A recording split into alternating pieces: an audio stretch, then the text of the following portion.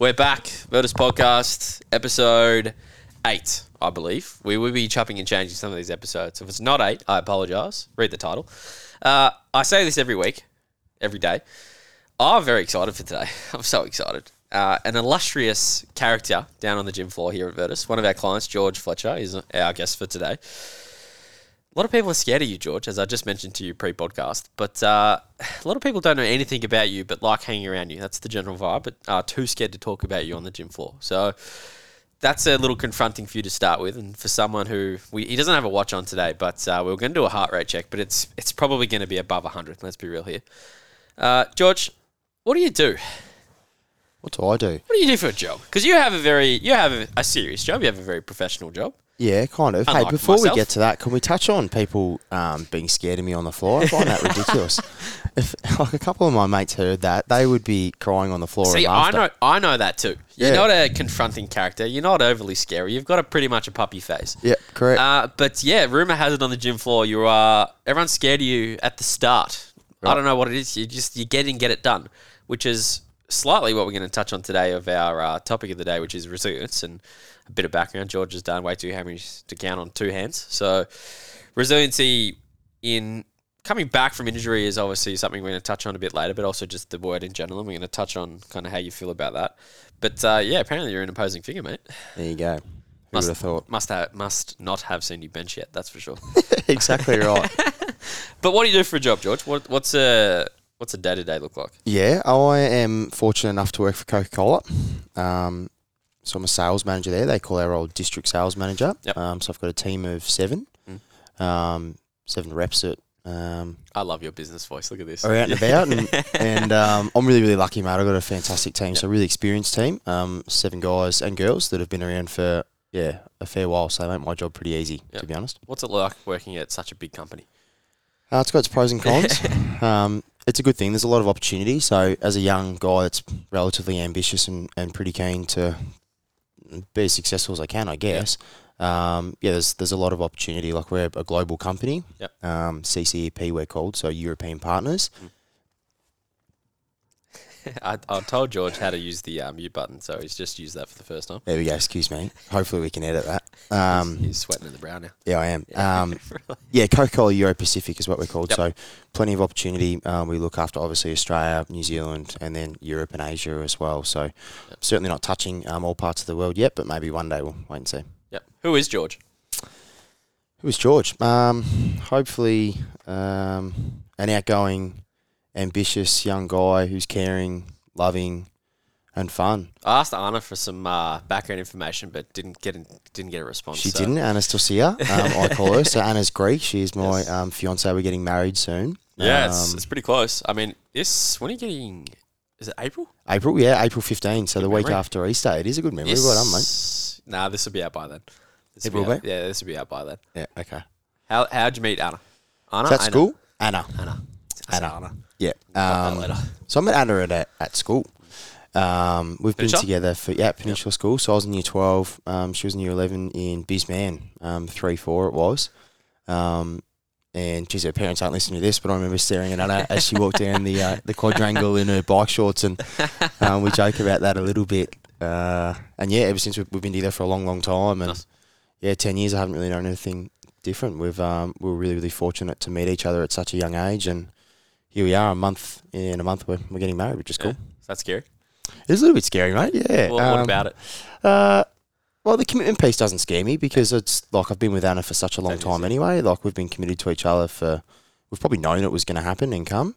But I guess it's just a hysteria around getting married. Like, why am I nervous? I actually don't really know. Yeah. It's just there's such a big build up to the day. We've been spending a lot of time and a lot of funds as well that goes into the day. So you want it to go really well. Yep. We're also dragging all of our friends and family away from Victoria. Destination wedding. Yeah, it is, mate. Yeah. It is, which we're really excited for. But it's an outlay for all of our friends and family. So we want it to be a good day. Yeah. What's the day? Where are you going? You have a bit of background information. I know a little bit, but welcome to the podcast. We can talk about whatever we want. Yeah, fair enough. So we're going to Hamilton Island, which is cool. So growing up, I was really, really fortunate that Mum and Dad had, with a couple of other friends and family, had like a timeshare essentially on Hamilton Island. So Anna and I were the only ones that used to use it. I think it cost us $40 a night to go and stay there. and it was fantastic. We used to go holidaying there. You still once a got year. that? Or? No, we don't. Shit. No, we don't, unfortunately. Yeah. Smart. Yeah, that's smart. what I was thinking about. Yeah. Yeah. Actually, never been to Hamo Island, to be fair. Yeah, worth going. Unfortunately, you got to save your pennies. So That's okay. It's a holiday's a holiday. It's always expensive, isn't it? Exactly. But because you're stuck on an island, they don't miss you there. What are some qualities about Anna that you love? Oh, qualities about Do you Anna reckon that she's I going to love. listen to this? I don't know. I don't know. Yeah, Oh, you see, know I what? don't She'll know. listen I've to never this met her, bit so- because this is early on. Yeah. And then I'll probably start to bore her, so she'll tune out, I'd imagine. What's some qualities that I love about Anna? How do I put this? I think Didn't it's think you were going to talk about this, did you? no, I certainly didn't. It probably started when we were really, really young, and there's a lot of things I love about her. But I introduced her to my grandparents, and Nan and Pa went very well. And I remember there was a time when Nana had a fall, and she sat down next to Nana for, it would have been like an hour and a half, and just sat there talking to Nan and trying to comfort her before the ambulance came. And I remember sitting there looking at her going, this girl's pretty special. She's a beautiful soul, and she's got a lot of amazing qualities. So outside of, being a fun, vibrant, exciting girl and that has a beautiful smile, she was caring for my family as well. And that's something that she's really close with, her family. She's got strong family values, which I value as well. So you met in school. Mm-hmm. What'd that look like? Yeah, it was interesting. That's another thing I joke with her a little bit. I got my my license, so I think I was convenient there for a little while. One of those moves. Yeah, okay. Yeah, I see where this is going. Yeah, correct. I was convenient. I was able to drive her around, drop her off at parties and all that sort of stuff. But that also gave us some time to spend together. Yep. School, we had one class. We didn't have many classes. Anna's a very smart girl. She's very bright, whereas I'm probably not as bright.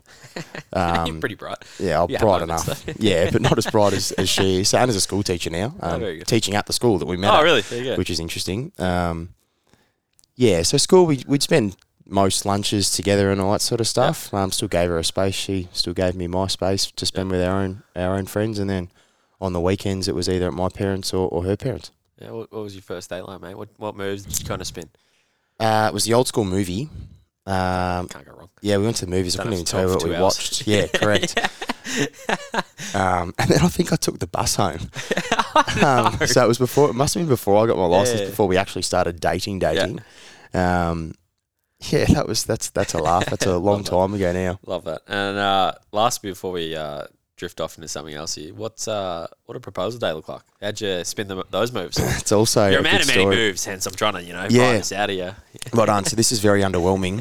And one of the reasons we're also getting married at Hamilton Island. So, like I said earlier, we used to holiday there a lot. And I think Anna always had this vision that we were going to get engaged on the island or at Whitehaven Beach. So you could go holiday at Hamilton Island, and we used to do this day trip to Whitehaven. Awesome day. And I think she always envisioned that. But that didn't happen. We actually got engaged in our front living room. It was during COVID. So we couldn't go anywhere. I had organised some balloons, the "Will You Marry Me" balloons, champagne, all that sort of stuff. But yeah, it wasn't too exciting, mate. She was teaching in our office at home. Yeah. Just rocked in the math class and Yeah, well, it was just by chance. I thought she has to sit in that room for an hour. Like I've got an hour to set all this up. Yeah, I love that. Fingers and toes crossed she doesn't come out, or else I'm unravelled. So. Nice. It worked out. The kids kept her in the classroom for long enough, and it was did somewhat they a know? surprise. No, they didn't. Yeah. No, they didn't. And this is another thing that I haven't told many people actually, and I think she was disappointed about this. I didn't really say anything. Yeah. When I proposed, I froze up. I was really Just nervous. about what you did for the first 90 seconds when we sat down, and I just let you simmer in Yeah, it. yeah, pretty much. I got down on one knee and gave her the ring, and I think she was like, she obviously figured out what was happening. Yeah, I think she was waiting for me to sort of say some really lovely words, and nothing really came out. I love that. Yeah, I froze up. I love that. So, come wedding day, I'll have to make up for it, I think. Yeah, that's going to be interesting. I'd love to be a fly on the wall or the video footage of that. Just see you tear up and choke up. And Yeah, I think I will actually. I Everyone reckon asks you me will. that. Not in a bad way. I reckon I will too. I almost choked up when I asked her father. it's a very traditional thing. Yeah, it was, but it wasn't. We were taking the trash out, which isn't all that lovely. But So you've done it in the living room. Yep. You've proposed in the living room. You're taking the trash out, then you've asked her, Yep. what's the third? yeah, well, I don't know. But again, like we're in lockdown and we'd snuck around. I don't know if I can say that, but we'd You snuck can say around. whatever you want. Yeah, good. We'd snuck around to her parents' house for dinner just to catch up with them. I thought, shit, I have to find some time during this hour and a half, 2 hours that we're at this house to speak with Gary, and he was taking the trash out. So You just grabbed it I just grabbed something else. I thought, I can take this to recycling. And that's so good. I was in the driveway. I spoke to him. It was now that I look at it, it was a laugh, but at the time, again, I could barely spit anything out. Yeah, I'm seeing a general trend here. Yeah, I freeze up a little bit. Where's that come from? What do you reckon? I don't know, mate. Because you're a pretty comfortable, competent, confident guy. Yeah, I think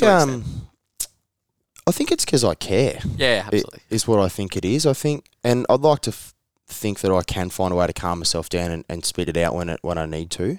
But yeah, when you really care about something, I guess, and you want it to go well, you build it up a little bit, maybe too much. And yeah, you struggle to get out or struggle to relax a little bit. Yeah, you strike me as definitely an energy in type guy. Like, there's a lot of care and effort that goes into anything and everything. Yeah. Which is, it's amazing quality. It's one of those values that I wish. Not that I wish. I think a lot of people wish that they could have more care about some things that potentially they don't. But you just find it easy, right? Yeah.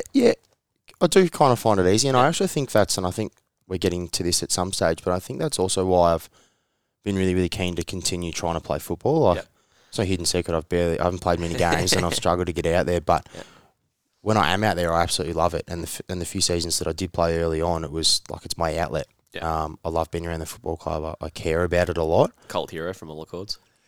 Yeah, I don't know. Yeah, I know you know. No, I don't. I don't know. I've seen a few videos. Yeah, good. Yeah, so fingers and toes crossed, and I'm really confident now, and that's a credit to you guys. And then I'm really happy that I found this place, and Greg next door, the Fizz, is a star, and then obviously being able to come downstairs and work with you guys has been it's been fantastic. Not only for my body, but probably for my head as well. Yeah, we can't get you out of here. It's great. No, you can't. It's good. We like having you here. How'd you find here? Different, which was refreshing. Because how long's it been? Let's just say when I first did my knee, that was in 15, I think. And the knee wasn't a problem. Like I was so anal with my knee recovery. It was a full reco and came back, and that was all successful. That was fantastic. Yep. But obviously things changed, and that's when I started doing my hamstrings. And then from there, Plural. hamstring, exactly right. I continued to bounce and just to try and find something that would work, and I couldn't trust anyone in the end. I think for me as well, because I do get so in the head about it. I needed to find a place and someone that I could trust. So I was up here. I finally got to see Greg. Had like a connection with him, whatever you want to call it, and found that he was fantastic. And he said, "Mate, go downstairs, speak with the guys.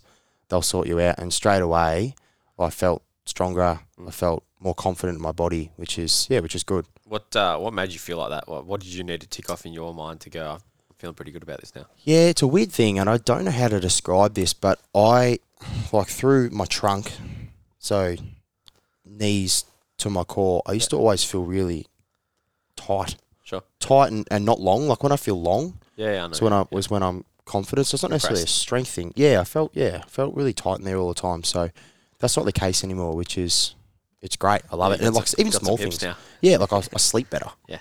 Like I don't go to sleep and I don't wake up and go, oh, my back's sore and all that sort of stuff. I wake up and bounce out of bed and feel good. I'm probably on my way here. Keen to get here. How did we get to that point? So describe kind of like your point of seeing Greg. Like, what did he say? What did he find? What did you see him for originally? It was for both hammies, right? Yeah, it was for my hamstrings. So I forget the name of the gym in Cranbourne, but they were helping us out. IFP, yeah. So IFP, the guys there were helping us out with pre-season. Yep. They were running our program. And Campbell, I did my hamstring again during pre-season, and Campbell said, look, mate, you can come see us, you can come see this person, you can come see this person, but to be honest, I recommend that you go and see Greg. Yep. Greg's fantastic. So I reached out, came up in that, and that was the start of it. Yeah, and Campbell had his own injury problems back in the day that he went through Greg for, and Campbell, shout out Campbell, he'll love this. He's actually meant to come on. There you go. Yeah, I was talking about it in the episode this morning with M. Wallace that he's ditched me like 2 or 3 times now, so he's due. So we'll have to talk about you as well. But yeah, he went through his own injury problems back in the day, and he did our internship. Was he motorbike? Yeah. So motocross, I think. Yep. Motocross or mountain bike riding or something extreme sport based. Yep. I can't remember the specifics, but he did our internship 2015, 16 for the first time. Might have been the one after I did. Might have even been the same one, to be honest. But He came back maybe a year or two later and did it again. Yeah. And then ended up seeing Greg and then got his body back into order, Yep. a working order.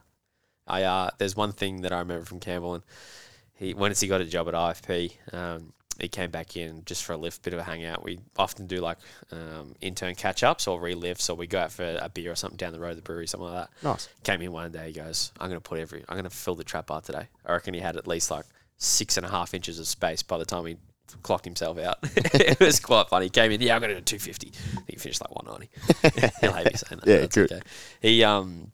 He's one of those people that is great at referring because he knows and he's been through that process. And I think we're all the same. Like when we're all coaches because we either failed as an athlete or we weren't going to make it or we hurt ourselves. So let's not make that same mistake. And Campbell definitely falls in all of those brackets. So he's very good at referring people through to Greg and things like that. But on the great man, Greg, what did you find about Greg the first time you saw him? Because his approach is a little different to a normal physio, which is why we love him. And he's so good at what he does. But what's in your mind, because you've probably seen a few physios and been through a few things yourself, what was different about Greg that kind of struck you different?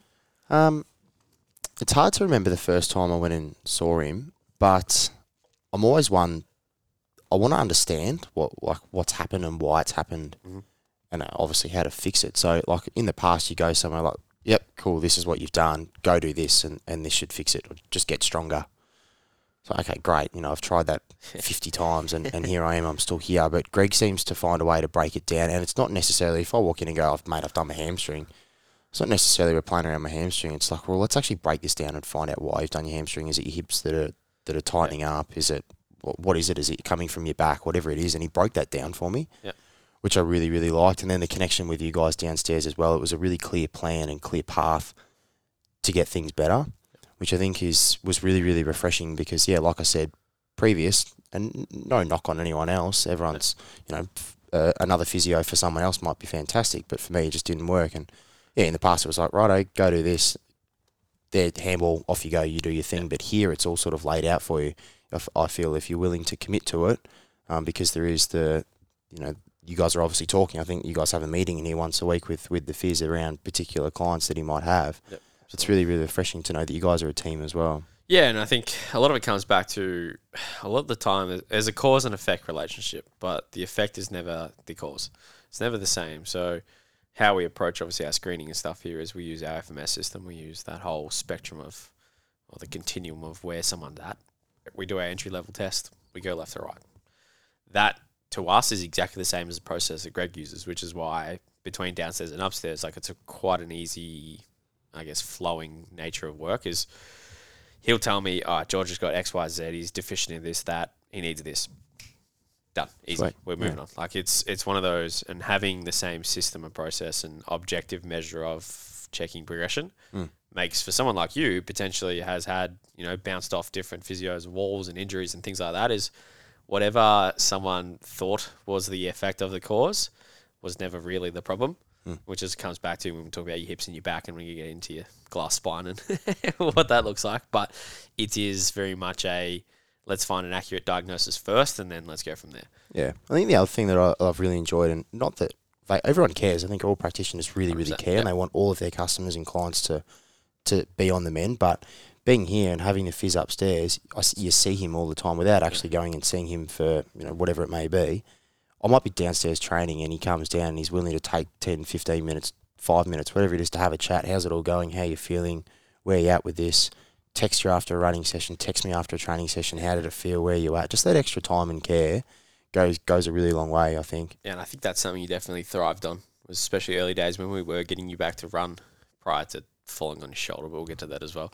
When you were getting back to your running, and Greg is very, very diligent with his follow-up work. Like he has, again, fantastic systems and processes for him because he's been doing it for so long that people who are in the boat of seeing him get follow-up and check in, not hey, let me know in 2 weeks how you go. It's how'd you go after this now? Let me know. Which, again, is something that I think Greg deserves way more credit than we give him, and we give him plenty of credit, but God, he's good at what he does. It's so nice having him next door. He is, and at times I felt bad. Like I was texting him at like 9:30 at night. Like, I remember you saying, I feel a little bit sore here. This has pulled up well. This hasn't pulled up well. And within minutes, he's straight on the buzzer, giving me a text, giving me a call.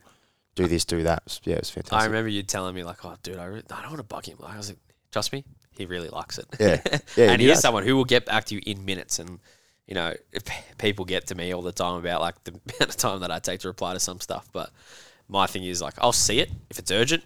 Bang, got to it. He does it all the time if it's urgent or not, and I have no idea how he does it because I couldn't. It'd exhaust me. Yeah, I reckon it would too. He's always on. Yeah, and he thrives off that. He feeds off it. Again, he's someone who very, very much cares and has a lot of energy in his practice, but also has the backup to continue that process through the whole spectrum of injured to back to continue to perform. Yeah. How did what did he find? What did we find in your first for your? And obviously we're talking about resilience, so we're building up to. Yeah, history. What came from the screens and the sessions from the first things that you were kind of remember and go, that kind of makes sense, but I didn't really realise that was a problem. I don't know if I remember, to be honest with you. I think you probably remember more than I would. My back was always a problem. Yep. Like, I laugh about it now. I was never able to touch my toes, so general flexibility was absolutely hopeless. And that's certainly improved through the roof. But the initial screening, I don't remember the outliers and what was alarming to me. I mean, because it was always what I had. Like, I didn't know any different, I guess. Yeah. And it's the best part of, the way that we do things here is if you want to know, we'll tell you. If you don't, we're still going to fix your problem anyway. And there's one, I have a vivid memory of when you spoke about touching your toes, which is interesting. I have a vivid memory of the first time you did touch your toes, and this was in the first 20 minutes of me seeing you, and you kind of looked at me like, "The fuck did you just do to me?" Nothing. Just followed the system, and off we went. Stuck a band around your hip, and off you go. Touch your toes a few times, and again, that just comes back to accurate diagnosis and having some things that we know generally works, and we just fill in the gaps from there. Yeah, and that's the other reason I've loved this place so much because you see things, and if you commit to something, it happens. Yeah, which is refreshing. Yeah, and you are someone who's highly committed. And you came in today and you said, I've had a shit week. I haven't done much. But you play golf a few times. You're going to Chili Peppers tonight. And you still trained 3 times, haven't you? Twice. Trained twice. Yeah. So some people, that's a good week. To you, it's like, kind of want more. And you're a more guy, which is great as a coach because it's like, okay, how do we feed the beast without feeding the beast? Sometimes let's take a little bit away. Let's let him bench, because he gets a bit excited when he benches. But let's just take some pressure off. It's funny you say that, man, and I reckon I've slowly learned over time. Like, I didn't train last night for footy, which is very unusual for me, and I feel like I probably could have. Like, I pulled up sore from Monday, and in the past I go, I'll be right, just run around. And then I think that's when I've hurt myself. Yep. And not so much training, but again, even coming into some games, it's like, I probably shouldn't be playing. I'm a little bit sore, but I'm desperate to play, and I want to, and sure enough, I go out there and ping a string. Yeah, let's talk about this history. Run us through some injury history because it's extensive. Yeah, it is a little bit, unfortunately. So it all started with my left knee when I did my ACL. So played junior footy, and then never a problem, not at all. And then didn't play football for a long time, which regret, whatever happened. Yep. Fell in love with golf, started playing a lot of golf, which was cool. That's next. Yeah. And then came back to footy, and I played a full year. My first year back was like 8 games in the 19s or something, and then started playing senior footy, which was great. Loved it. Played the rest of the year, and then started the next season, played a full season. Fantastic, thumbs up. Everything was fine. Then the next year I had a massive pre-season. I was really dedicated. I'd fallen back in love with footy, and I wanted to keep playing. And yeah, like I said, massive pre-season. My brother had come to play with me, and we were really excited to play with each other, but also very competitive. James is a good footballer. Shocked me. Yeah. But I didn't want James to be better than me at the time. And first inter-club practice match, I'd gone around a couple and then tried to go around our ruckman, and my knee just gave way. Yep.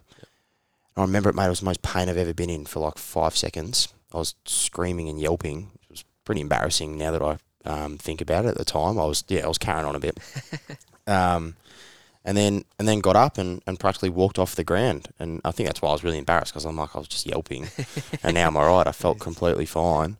No one really said anything. We had young physios there at the time, which is completely fine. It's just an inter-club practice match, and no one was really all that confident on what it was. So had to get the scan, and sure enough, my doctor called me and said, you've done your ACL. I was crying. Just because I was so keen and excited to play with my brother for the first year, and was really excited, and that didn't happen. So full Rico, all went smoothly, and then finally came back and started playing, and then played. It's in 2016, which is our grand final year. I played round 5 was my first game back. I played a half game in the 2s, And then I went to play, the week after I went to play a full game in the twos. I got knocked out, actually. Whatever. Add it to the list. Yep, that happens. Not a big deal. But then after that, I said, yeah, cool, I'm ready to play, so I'm playing. Started playing, probably played 8 games in a row, and then did my hamstring on my right side. I'd never done a hamstring before, and I actually did it at training, which is very rare. I don't often, when I do them now, it's always during a game. Yeah. So did it at training, didn't really think anything of it. I've never done one before, like I said, and I actually played on that Saturday. In hindsight, the stupidest thing ever, right? Like, how ridiculous. Hindsight's a magical thing. Yeah, but it was Sean Paice's 300th game. We were playing against Caulfield, who were one of the top sides as well, and I think we lost by 2 points. We flew home. I did nothing. I was useless. Shouldn't have played. Took a week off, and then came back and was fine. So I played the rest of the year, played finals. We played in the grand final. We lost, and it was all okay. And then, mate, after that, I almost lose train of thought of how many hamstrings I've done. Like, I don't think I played the year after we went up to Premier B. I didn't play round 1. I probably played round 5. Did it. Yep. Did it again and again and again. And it was always this right side. So left knee, right side. Continued to do it. It's probably 2-3 years of that. And then came back, got my body really fit, and I thought I was in a really good spot. Again, pre-season was fine. Got my change of direction back. And it was more a confidence thing because I had done my knee. 100%. Yeah. And the way I'd done my knee was just a sidestep. So I'd lost that confidence. But I'd got that back and then went around someone at training and did my right knee. Thankfully, it wasn't a full reco. It was just my meniscus. But again, like, I lost a little bit of confidence, probably lost a little bit of fitness because I had to have the surgery and stuff. And then finally came back from that and then started doing my left hamstring last year. So about 5 or 6 years of, Yeah, what's the count? Do you know the count? Because I remember you telling me at the start, but I can't remember specifics. No, I don't, mate. But honestly, it'd almost be 20 times. Yeah, like, it's in excess. I think it was 20 or 24. It's somewhere in that you came in. I thought, fuck, we got to fix this. And it's funny, when you first said that, I've had someone before in a similar boat to you and hasn't done one since, that I know of at least, because I don't work with him anymore. But I was like, fuck, here we go again. Yeah. Here's another one. Yeah. But it's one of those things that you're like, I know I can make you a change for you. And I know you're crying out for help. So I was like, I'm in. Sign me up. And that was the other refreshing thing about this, because you guys had a lot of confidence around it as well. Yeah. It gave me confidence, right? Yeah. It was good. Yeah, it did. You very, very early on, and you'd know when going into a new environment, whether it's work, gym, anything, go out for a beer. Like, it's new, it's a little bit all kind of don't want to stick my head up. You're someone who, once you warm up, like, you're infectious. Like, you protrude that on other people, which is fantastic, and people love having you around here for that reason. But the first few weeks, I could kind of tell you, like, oh, I just don't want to, like, annoy anyone. I don't want to. And so, like, we're trying to curate that and just kind of like, George, relax. We got you. Yeah. And I remember the first few times, and we spoke about you touching your toes before.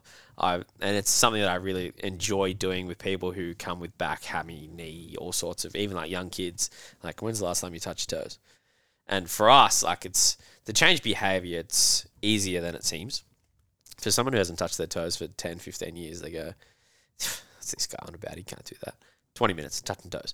And, of course, that doesn't always happen. But for you, I remember going, like, if this happens and he gets to this, so many hammies, if he gets to touch his toe before he walks out the door in the first week, like, he's in. Like, he's in. And lucky enough, that did happen. Sure enough. Thank God. Yeah. But, it's one of those things, and, we're going to talk about resiliency in a minute after we talk about golf, because good golf things. It's one of those things that once you find something or someone that helps you move the needle forward, and you especially, that you are so infectious, you go, yeah, I'm in here. I'm 110% in. And that's the best part about being an athlete, because you are still an athlete, not that you'll call yourself one, but being an athlete who's so diligent around their performance and preparation, like, for us, that makes our life so much easier, which is the best. Yeah. And for me, it's a trust thing, right? I trust you guys. Yeah. Which is cool, because like you said, we have been able to move the dial and see the needle move, which is, like I said, as an athlete, it's a trust. And so hopefully 24 and done. Yeah, exactly right. No, I've got a lot of faith there, Dan. Want to talk in your shoulder? Yeah, we can talk the shoulder if we want. We finally got him back. We got him back. Yeah, I was finally back playing some footy, which was exciting, yeah. And you don't know this because I didn't tell you, but I was actually going to come down that day and I didn't make it. And I was real flat about making it. And then when I got the text later of the photo, and for reference, George did basically a grade 3.5 AC joint, which is, if you see a photo of one, Google it. George, I put a photo in right now. I might even put your photo in. I think I still have it. It's not confronting, but it's not pretty to look at. It's not too bad, yeah. How'd you go about dealing with that? At the time, so me and Tom, so Tom's my co-captain at the club, and after the game, really odd, none of us showered. That's very rare, but we were playing like a good hour and a half away, and we had our ball that night, so we had to pack up and go pretty quick. And Tom and I was the last to leave because it took me forever to get changed and get my jumper off. It was a nightmare. And I had to get my tape off because I did tape it up and ran back out there. Stupidly got away with it. It was fine. But yeah, I didn't know that, by the way. Yeah. It was a close game. Like hit that one from me. Yeah, I did. We struggled last year, unfortunately, and it was a game that we should have won. Yep. I think we lost by 14 points, and I wanted to get back out there, so I probably should. Checks out. Anyway. No, I get it. It is. But Tom and I actually laughed about it on the way out. I said, I looked at him. I said, "Oh, at least it's not my hamstring, mate."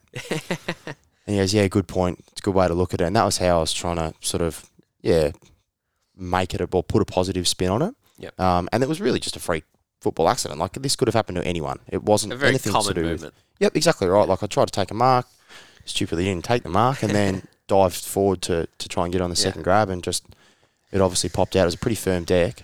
Yeah, landed on the outstretched arm, and see you later, collarbone.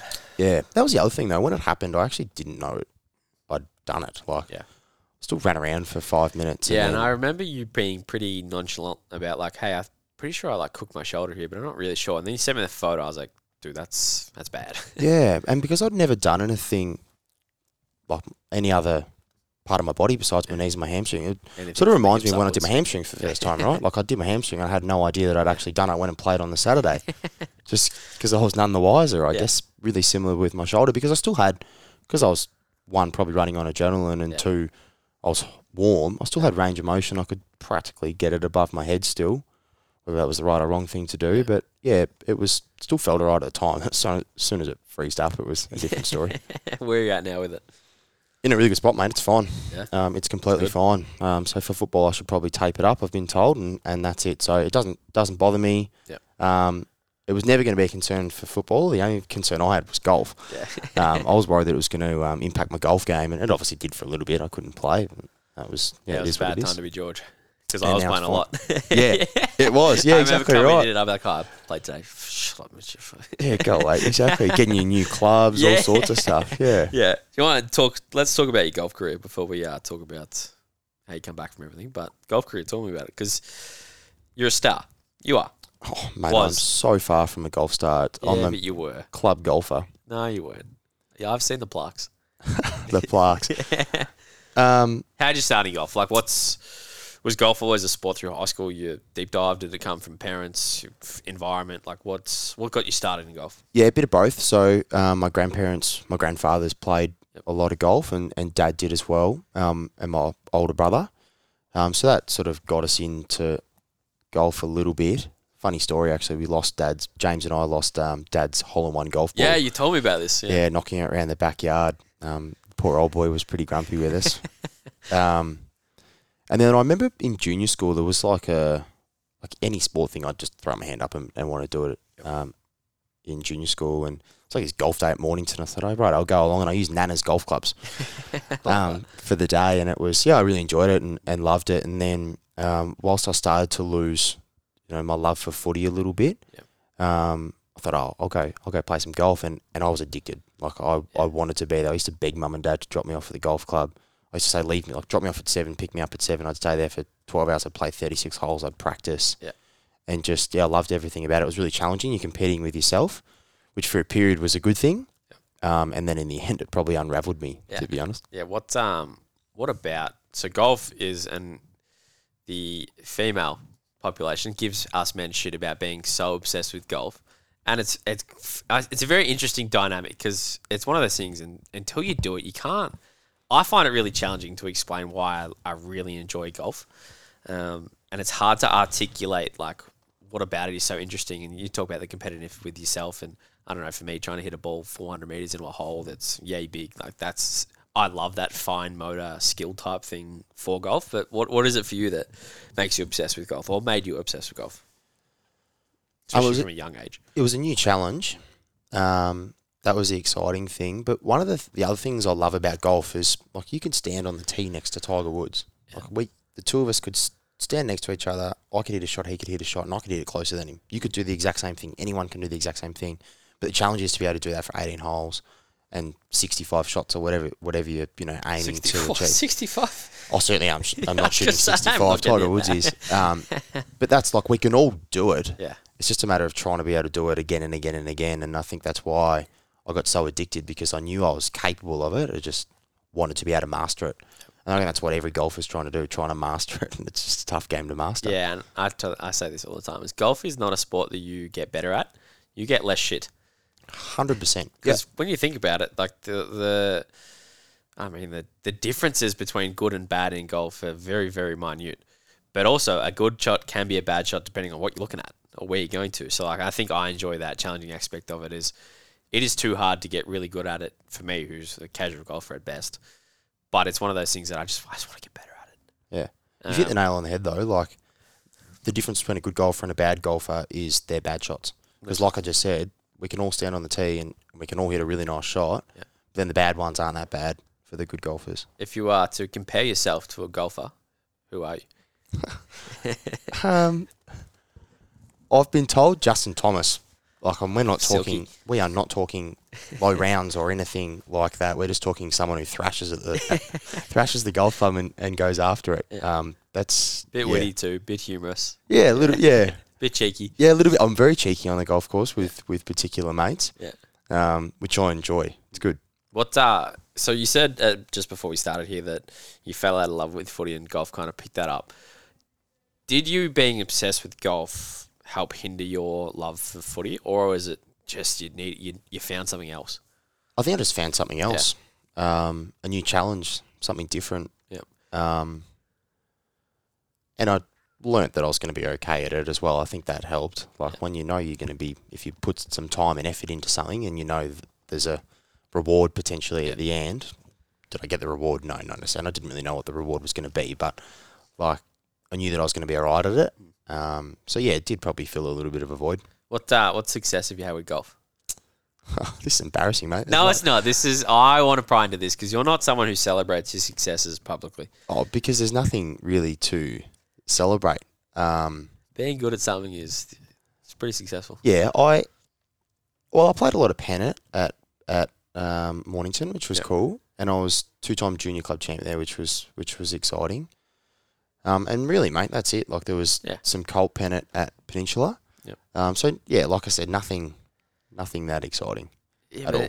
From the outside looking in though, like, that takes a bit of work. Yeah, it did. Well, it didn't feel like work though, because I loved it, and I was, like I said, like, begging my parents to drop me off at the golf course so I could practice all the time. It certainly didn't feel like that. And I used to work there as well. Yep. So through school and through the first half of uni, I used to work in the Mornington Pro Shop with Michael. Michael Froney is a really good man, good fella. And the Mornington Golf Club's a really good environment. Great bunch of members, all local to the area. A majority of them are local to the area. And it was a bit of like a community feel there, I guess. Yeah. And we played golf at Mornington once, and you could have sworn this man's a celebrity. 3 people come up and go, "Hey, George, how you going?" "Oh, it's this. What's going on here?" You're up on the shields. You're friendly in the pro shop. I was like, "Jesus, what have I got myself into here?" Yeah, like I said, a good bunch of people up there. Really good bunch of people. Just too modest. Hole in one count? Any? No hole in ones. That is close? One thing that is multiple times I've been very close. Yeah. So, I would love to tick that box, and it has to be official. So you could argue that I have had one.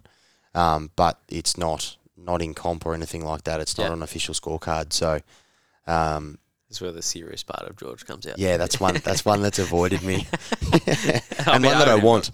I've never got close. Par 3s are the bane of my existence. So I'm happy to slush one down to par 4, par 5. But par 3 is bane.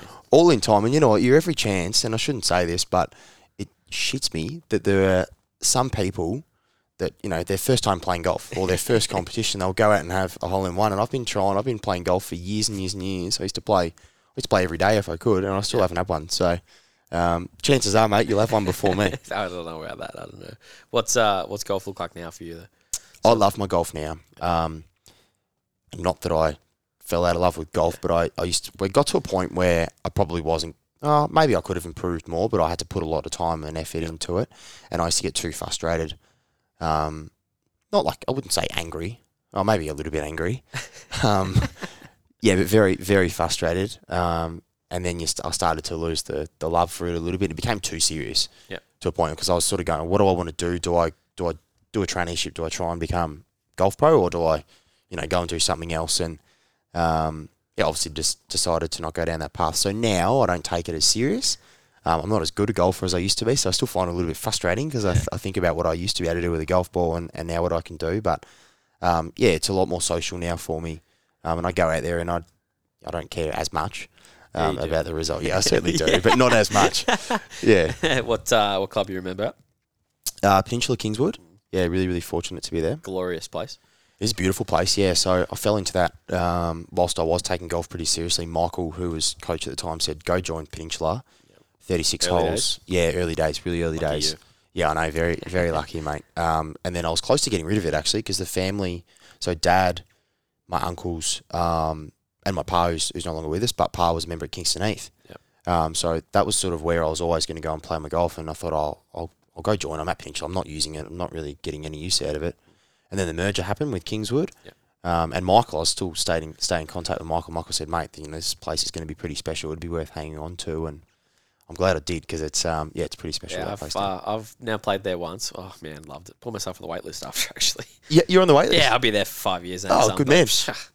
Hopefully, I'll be more set up when that comes around. Yeah. Well, that's the thing. It's the initial, it's the initial whack that they give you now. You can pay it off over time, though, I believe. So, join, you'll love it. Oh, Gym, 100%. pool, it's unreal. Yeah, it's got it. I mean, I'm very lucky to play there. Ben kind of put me on after we finished up at our last season at Saints, and I mean, I slapped and tickled around. Actually, to be fair, the front nine I actually played all right, and then I didn't really get a forecast of what was coming, and the North Course at PK really kind of ate me and spat me out. Yeah, it does get hard. Well, I've played with you, and you can hit a ball as well. It's getting there, but I think I lured myself into a, hey, I'm playing all right today feeling. And then, 10 to 14 really spat me out. I think I went through in like 6 or 7 over through those 4 holes, and I was like, oh, it's downhill from here. Yeah, and the North's not easy. You know, it's golf like. You start hitting them like shit, and then you hit them more shit because you just get frustrated. Yeah, you lose interest. Slap them down the fairway, and you end up on 2 fairways over, and you 3-putt, and you're like, yep, another day of golf. I'm done. Yeah, I want a beer. Yeah. What do you what's your dream? What's your favourite course you've ever played, actually, before I ask that question? Favourite course? Question, mate. Kingston Heath growing up was always my favourite. Family connection, I guess, and pretty special place. I think it's been rated number 2 in Australia for a long time. What's number 1? Royal Melbourne West Royal Course. Melbourne, Yeah. And that still is. I was lucky enough to go to King Island and play Cape Wickham with the old boy and my brothers. That was special, and we were so lucky with the weather. I've seen a photo from that day, actually. Yeah, we were so lucky, like not a breath of wind, which is very rare over there. So that was pretty special. The other one was Hamilton Island Golf Course. In terms of actual pure golf, the golf course isn't that flash. Like it's still great, but the views, like every hole you've got, you're overlooking the Whitsundays. It's pretty special. So I haven't really given you an answer there, have I? No, I love that. No, it doesn't matter. It's a podcast. Do what you want. Yeah, there's a few. I'd love to go play overseas. James and I actually, my brother, when we went to South America, we played the world's highest golf course in Bolivia. That was pretty cool. And because the air's so thin up there, the ball goes miles. Makes you feel good about yourself. Yeah. And they told us that. They said, you'll probably hit it further than what you normally do. And yeah, righto, whatever. Then you get up there and sure enough, the ball is, it hums. Maybe I should go up there then. Yeah, it was cool. It was pretty cool. Well, that's what's apart from the obvious few, like what's a course you really like to play that you realistically have a chance of playing? Because hey, we'd all love to play Augusta, but is that going to happen? Probably not. No. Curry Cliffs in New Zealand. Yep. That'd be cool. Yeah, I've seen the photos of that. Yeah, that'd be unbelievable. Do you follow Gary Lisbon Golf on Instagram? I don't know. Happy to. Oh, I got a page for you. So the guy takes like stills and drone photos of golf courses around the world. Oh, it's pleasuring to the eye, I tell you that much. There you go. All right, yeah. Forge it later. Perfect. Where else? I don't know, mate. No, New Zealand, there's a few. Yeah. There's a couple of in Australia that I'd still love to tick off, like New South Wales Golf Club. is pretty special. Yep. So I'd love to go there, and we're really fortunate at PK that we've sort of got a bit of a relationship with the two clubs, so we can go up there. It's just a matter of pulling my finger out and going to Sydney. So there's that. I'd love to play some night golf as well. I've never played night golf. Bit of night golf in Dubai or something? Yeah, in Dubai. So Anna and I actually, a part of our honeymoon on the way home, we're staying in Dubai for 4 nights. So there's an opportunity. Interesting. So, yeah, How's that gonna go down? I think it'll be all right. I think it'll be all right. Yeah, Anna loves just sitting by the pool and reading a book. So that's in. Yeah, she can do that, and I get bored within 10 minutes of doing that. Yeah, so I can't do that either. Yeah, hopefully I can go and run off to the golf club. Well, if you need a trip at the end of this year, I'll be heading to the US and play some golf over there. Oh, mate, that'd be... The thing about the US is, like something like Pebble Beach or something would be unbelievable. It's just the expense of getting over there and playing. It's just same as many other places, but... I was watching a video the other day, and they paid $400, I think, to get on. Yeah, it's ridiculous. Spyglass. Yeah, that'd be US too. Yeah, yeah. I'm in though. Like that's one of those things that I wasn't. It's gonna sound strange, so I don't know if I've told you. Have I told you I'm going to the States at the end of the year? Yeah, you don't have to mute. Don't worry, it's fine. You have told me. Yeah. You have told me. So I'm going at kind of 3 or 4 months. That's where I'm heading over, and when I was kind of thinking about, I've only just started thinking about because it's still a fair way away. It's not one of those things I was thinking about, and then someone's like, "Oh, you're gonna go play golf over there?" I'm like, you know what? I wasn't, but I think I am now, and I don't know. Do I want to trip my golf clubs over there? Probably not. Do I want to hire any? Probably not. So I've got to get over that hill, I think. I reckon the US is a hike, but mate, this is a domestic flight, so it's a bit different. But I always want to have my own golf clubs. I know, and I just got new ones too. So it's like I don't want to go use something like the rental clubs over there are different ballpark to what we get over here. I'm sure they're good. Yeah, correct. A bit different at Mount Martha Public, isn't it? Yeah. So it's one of those things that I hadn't thought about until someone mentioned it the other day, and I thought, well, I'm in some strife here, I reckon, because I've got some time to fill in 3 months, so that might be on the list. So 3 months is a long time to hike your golf clubs around. That's another thing. Is like, I'm going to want to do a bunch of hikes and some other like adventure-based things. It's like I just don't think I can bring myself to bring my clubs over. But knowing me, I just kind of adapt and work it out, and if it's difficult, well, you signed up for that. So I reckon the other thing, when you go and play overseas or somewhere new, you sort of take away the performance of it. You just want to enjoy the course, the new layout, and like you said, it's something different. Yeah, and I'm planning to go with a couple of mates who are in like media and photography and videography, so kind of like want my own stuff over there because you want to look good. Gonna be 100%. You know what it's like. You don't want to play golf with some shitty scrubs. Yeah, correct. What's what's your dream? What would you like to achieve in golf that you haven't? Just as like a hobby now. Oh, a hole-in-one would be cool. Yeah. Maybe if I could take it seriously again, and this won't happen until I stop playing footy. Sure. Because golf goes completely out the window come footy season. Yeah. I'd love to win a club championships somewhere, but I won't be able to do that. There's no way I'd be able to do that at Peninsula. Like there are that many talented golfers there. You'd have to be off like +5, +6. Yep. Sort of range. What are you off? I'm off 7 now. Still not terrible, mate, but that's just gone. Like that's just gone out and out and out and out. What were you off at your peak? 1.6, I think, was the lowest I got to.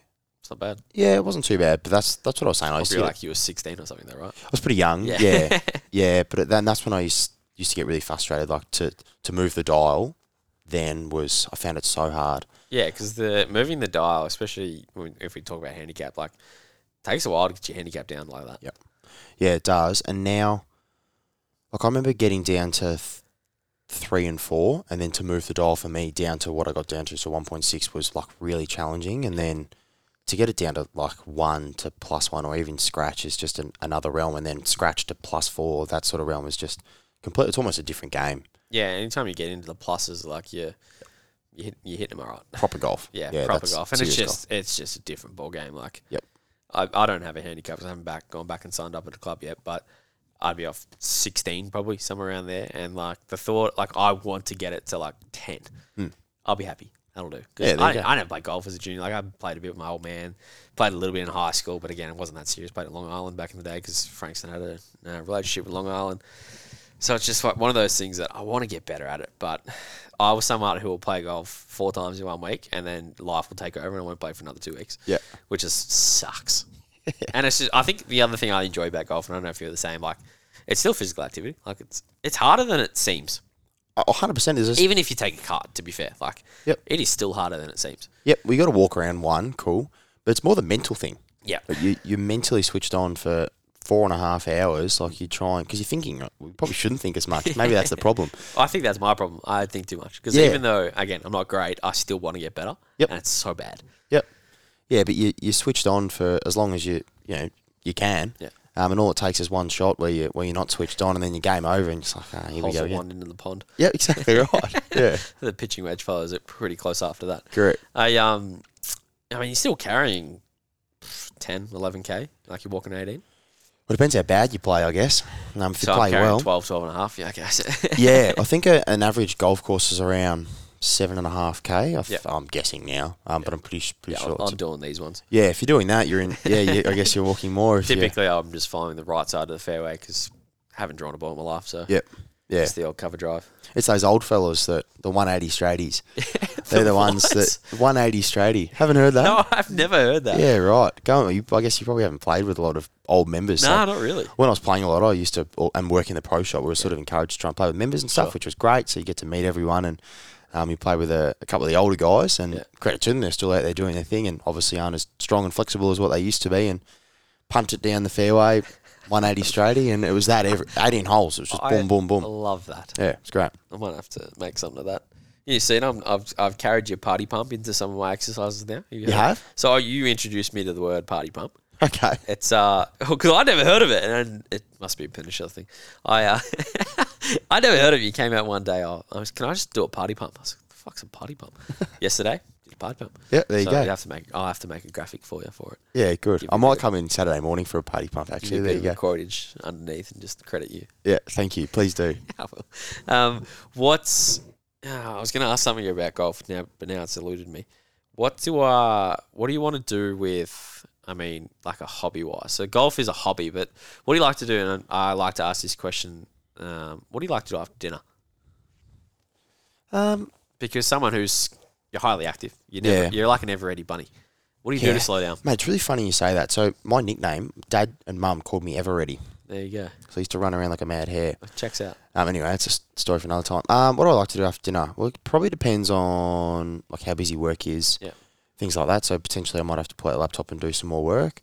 It's not necessarily what I like doing. Yeah. Probably just relax with Anna, to be honest. Hopefully we've got a nice series or something that we're enjoying watching, and the two of us can just chill out and do our own thing. What are you watching? We're not really watching anything at the moment. Maths, which, I'm a little bit in and out at the moment with footy training, so I'm not all that disappointed if I miss maths. But You can tell me the truth, mate. Don't worry. I'd be lying if I said I don't sit there and watch it. But yeah, I haven't been able to fully buy in yet, but I will, trust me. Yeah, I believe that. Yeah. I reckon you would enjoy shit TV. Yeah. Yeah. Well, I like TV for me and movies for me. Like, there's some people that can quote movies all the time, Yeah. like this line, that line. I know nothing. Nah, I watch movies, but I think a movie for me is just an opportunity, or TV shows is just an opportunity to switch off and do nothing and relax. So I'm not taking it all in. I'm enjoying it, but I'm not taking it all 100%. in. I'm the same. I mean, Lockie comes out with some movies sometimes, and I'm just like, I have no idea what you're talking about. Or he quotes something, or it's like the old Adam Sandler movies. Lockie loves them. I was like, dude, I haven't seen from like one before my time, two, I just don't remember. Yeah. So you're honest, and I might be unraveling myself here, but people ask me about movies, and I'm like, yep, honey. You should know. I'm honest to a fault. Yes, correct. You are. Very. Love it or hate it. Yes, very. It's what you get. It's good. But no, I'm the same boat. I really enjoy movies and TV shows for just like switch off time. And a lot of the time, I reckon I get through like, let's say it's a TV show, I get through 5 or 6 episodes and go, no idea what just happened. Like, I'm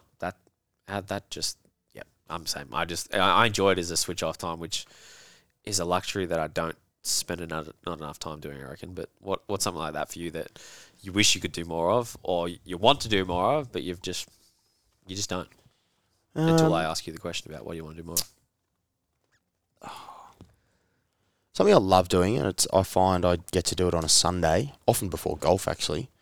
So we don't get the paper delivered at home, or nor do I buy the paper. But I love having a coffee and reading the paper. When I say read the paper, I often flick it to the sports section.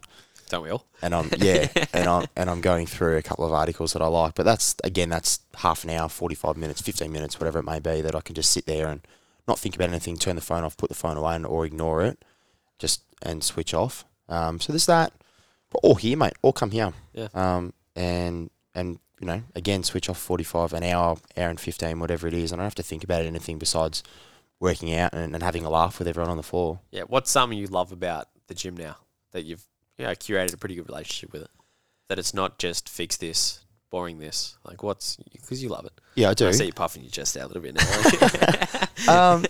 The people are fantastic, aren't they? Like, I think a lot of gyms talk about like a community and all that sort of stuff. And that's the cliche thing to say, but there's probably there is generally that here, and that's a credit to you guys. But you come in with a smile because everyone else is going to be in that sort of that mood and with a smile, and you can interact with everyone, you can have a laugh, whilst at the same time, I can come in here and do my thing and get it done, which I enjoy as well. Because there's people in here and serious athletes that are here with a purpose and getting something done, and those that potentially aren't athletes that just want to stay fit. They're going after it as well, which is great. But there's a good balance between getting it done properly and then that fun aspect as well. Favorite lift? I want to say, I don't know. I think normally you would say bench, right? Yeah, normally I would say, but now most beneficial. Now you can use your legs. Yeah, most beneficial, I think, for me is a hip thrust or a front squat. Yeah, you love both, which is so backwards to everyone else. But I love that you love them. Yeah, like I feel my back always feels so much better after them. I probably should. I'll have to say bench, I think. I enjoy it. And we're starting to get back to some numbers that we were post the shoulder. Yeah, it's good. What are you looking forward to? I'm looking forward to footy. Yeah. Because I've got some confidence, which is cool, mate. So I miss round one for the wedding. I forgot about that. Yes, that went down like a lead balloon. And I'm taking away, so my co-captain, the two of us are both away. Sean will be away as well. His son's playing, so he'll probably be on the trip. So there's a few of us that are going away. It hasn't worked out all that well. But really excited for round 2, which is a home game. And we've got our Legends game on after that as well. So all the oldies run around, we turn the lights on and they play a game. So they'll all be there watching. And mate, I honestly cannot remember the last time I got through a full game of football without hurting myself. I'll be there. Touch wood, that is legit. Like, I cannot remember a game. I'll be there. So that'll be that's what I'm looking forward to. What else?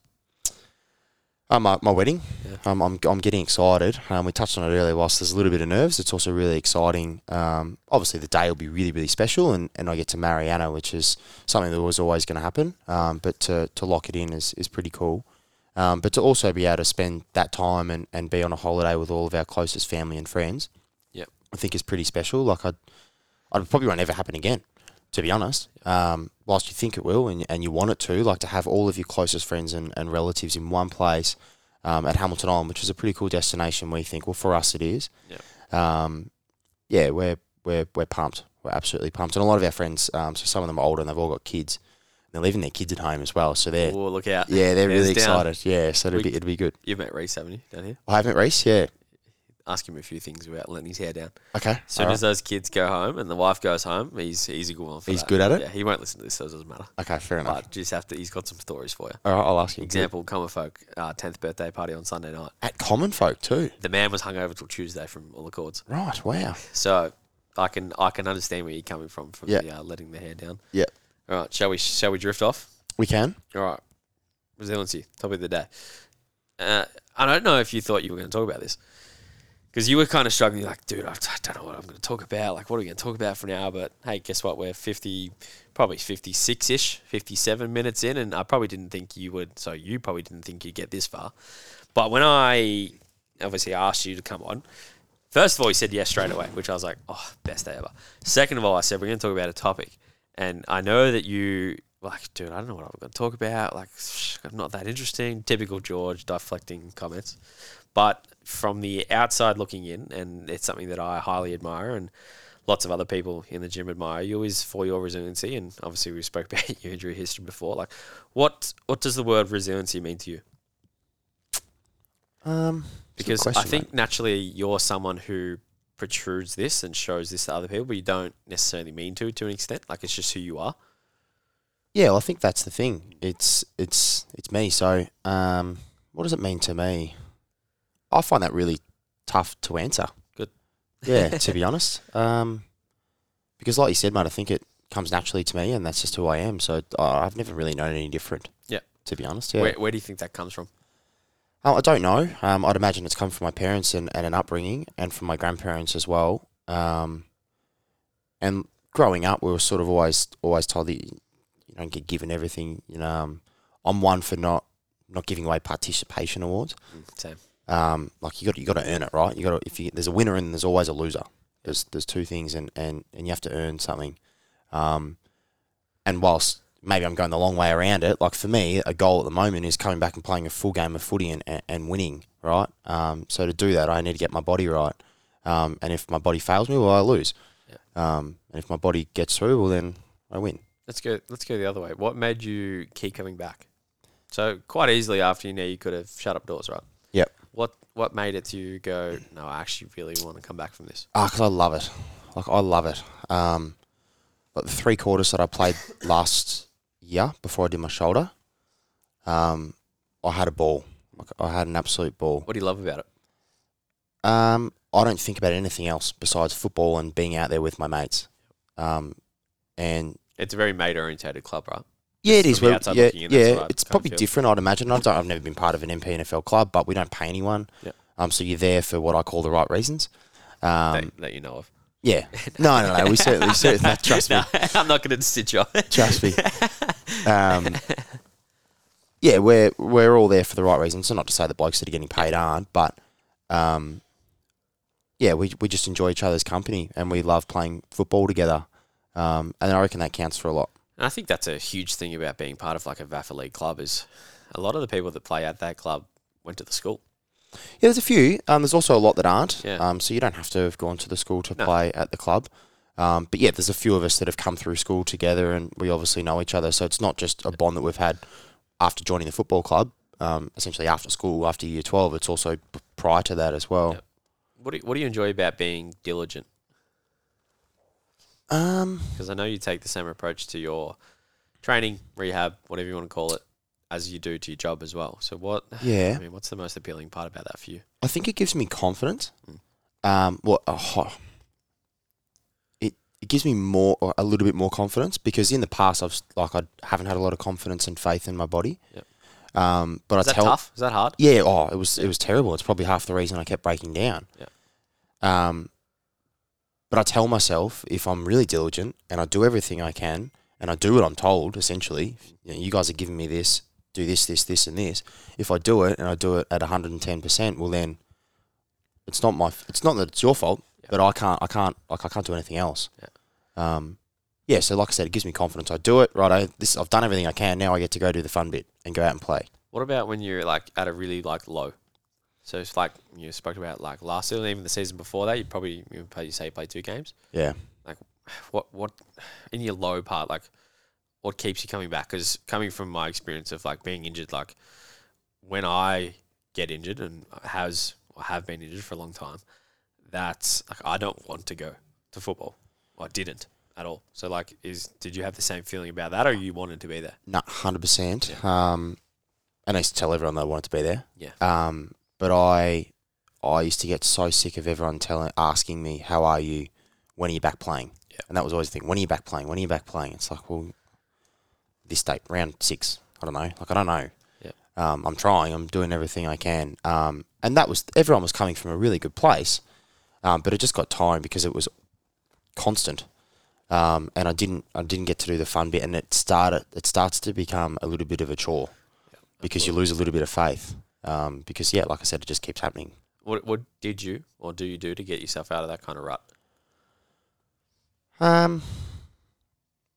Probably come to gym and find something that makes me feel good. An outlet. What about prior to you? Well, that was tough, mate. Like I don't know. That was probably half the problem, right? I didn't really. Again, I'd go to gym. Yep. And that was great for my mind because I was able to switch off and forget about it. But I probably wasn't doing the right things to fix myself. I was probably just fixing this instead of this. Yeah. Looking back now, like how do you think you cope with it? How would I? No, how did you? Especially through the darker times of playing 1 or 2 games a year, if that, like constantly being sore, painful, like that takes a big toll. Yeah, no, I dealt with it pretty well. Yeah. And I was fortunate to be in a position as a leader of the football club, where I felt like I could still have some form of impact. Still got a purpose. Yeah, and certainly by no means the impact that I wanted to. And that was really frustrating. That was a challenge in itself, to be honest.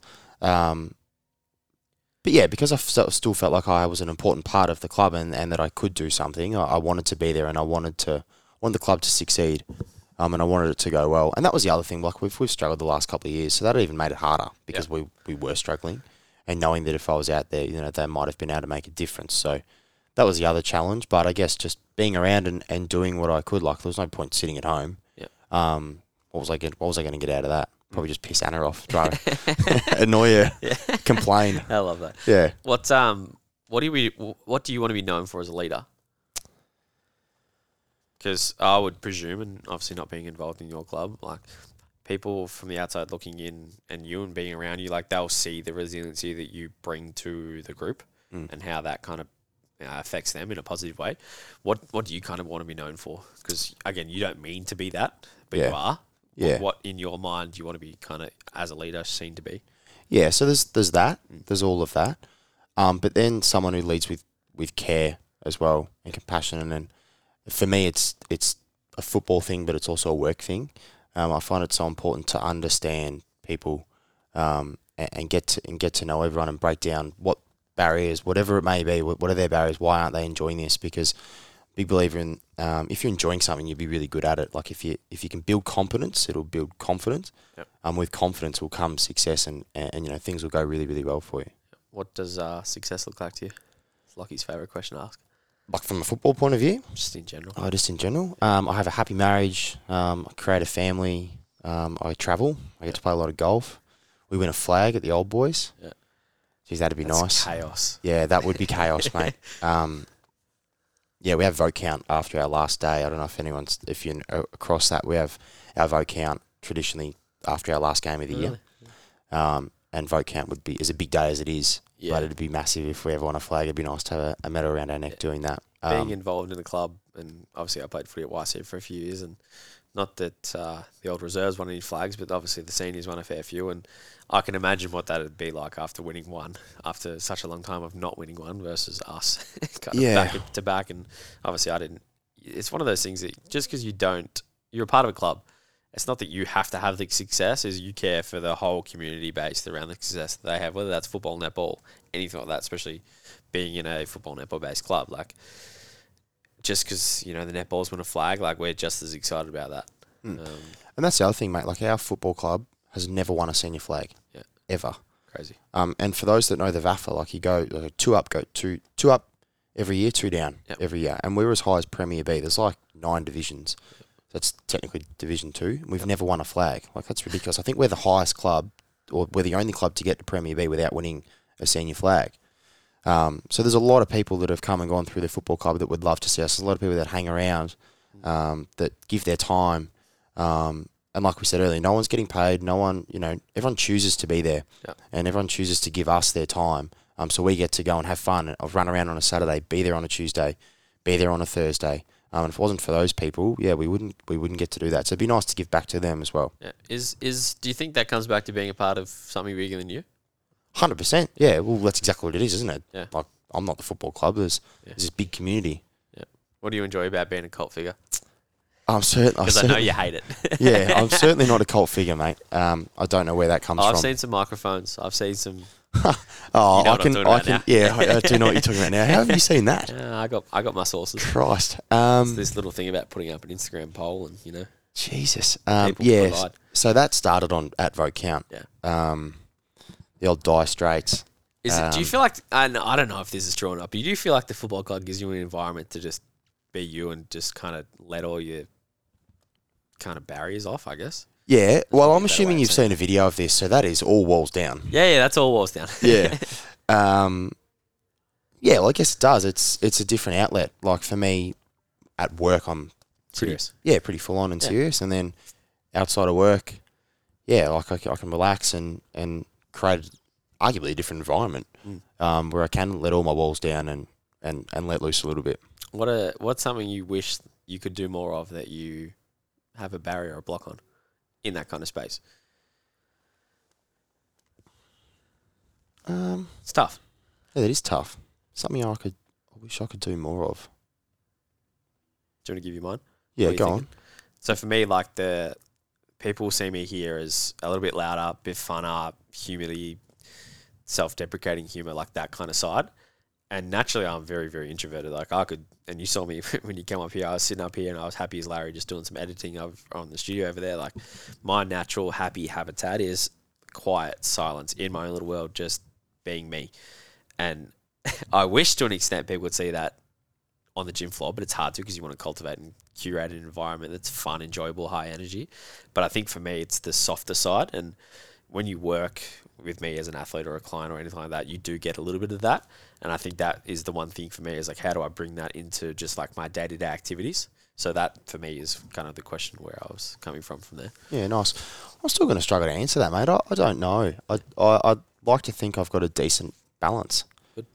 To be honest, and I'm relatively comfortable on how things are. Don't get me wrong, there's some weeks where I wish I could do this, and there's some weeks I wish I could do that. But overall, I would like to think that it's pretty good. I mean, work can be stressful at times, and I'd love to be able to completely switch off, probably more often than I do. But yeah, that's life, I guess. Nice. Do you have any valuable kind of resources or things you have learnt over the years just on like self-development, I guess?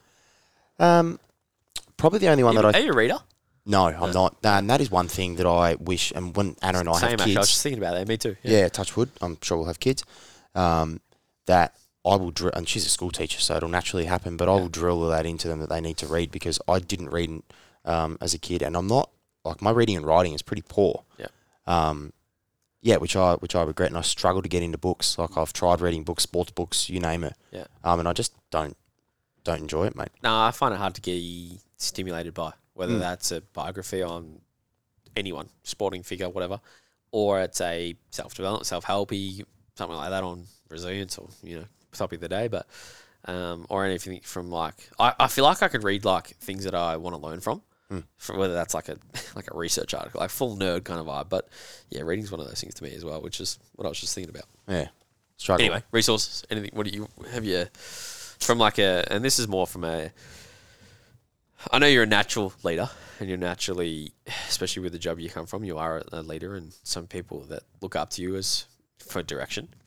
How do you curate that, or have you, or does it just kind of come naturally? No, I mentioned this earlier, and this is something that I come back to a little bit, is building competence, builds confidence, and then when you're confident in something, you're really, really good at it, right? So for me as a leader, it's building that competence in my people. So where are their gaps? Where do they need to improve? If I can improve that for them, they become more confident in that area. And like I said, with that confidence will come success. What kind of things do you look for in your people? Do you directly hire? I do. Yep. So when we interview at Coca-Cola, it's for our roles, or for the roles that are in my team, it's myself and a colleague that we go through. So it all depends on the balance that I have in the team at the time, mate. If there's a particular sort of person that I need, well, then that's obviously what I'm looking for. But I'm always keen to try and find someone relatively ambitious. It's funny, actually. I've just hired a young guy. He's a really good fella. And I'd like to think I saw a little bit of me in him, and maybe that's why I hired him. In what way?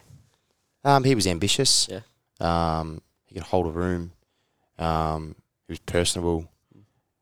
He seemed fun and enjoyable. And was he green? He's really green. Yeah. He has no experience. They're the best. Exactly right. So it gives me the opportunity, and us. It's not me. It's us. Yep. As a company, it gives us the opportunity to sort of mould him a little bit and coach him and guide him in the direction he wants to go. And like I said, he's relatively ambitious. And CCP is a big wide world, so there's lots of opportunity for him. Yeah. What's something you look for in a person like that? So ambitious is one. Like, is there any values or characteristics you kind of find as you kind of come back to? Because being someone who hires and fires to an extent, and we go through a hiring process for our interns and stuff here. I always find myself coming back to, and I only have recently reflected on this, is the people that I like to surround myself from a professional side of view always kind of have the same demeanor. So a little bit funner, a little bit cheekier, a little less serious to an extent, but also can like have a switch that they flick on. Like, is there anything like that you look for? So ambitious obviously being one we just spoke about, but is there anything else you kind of look at?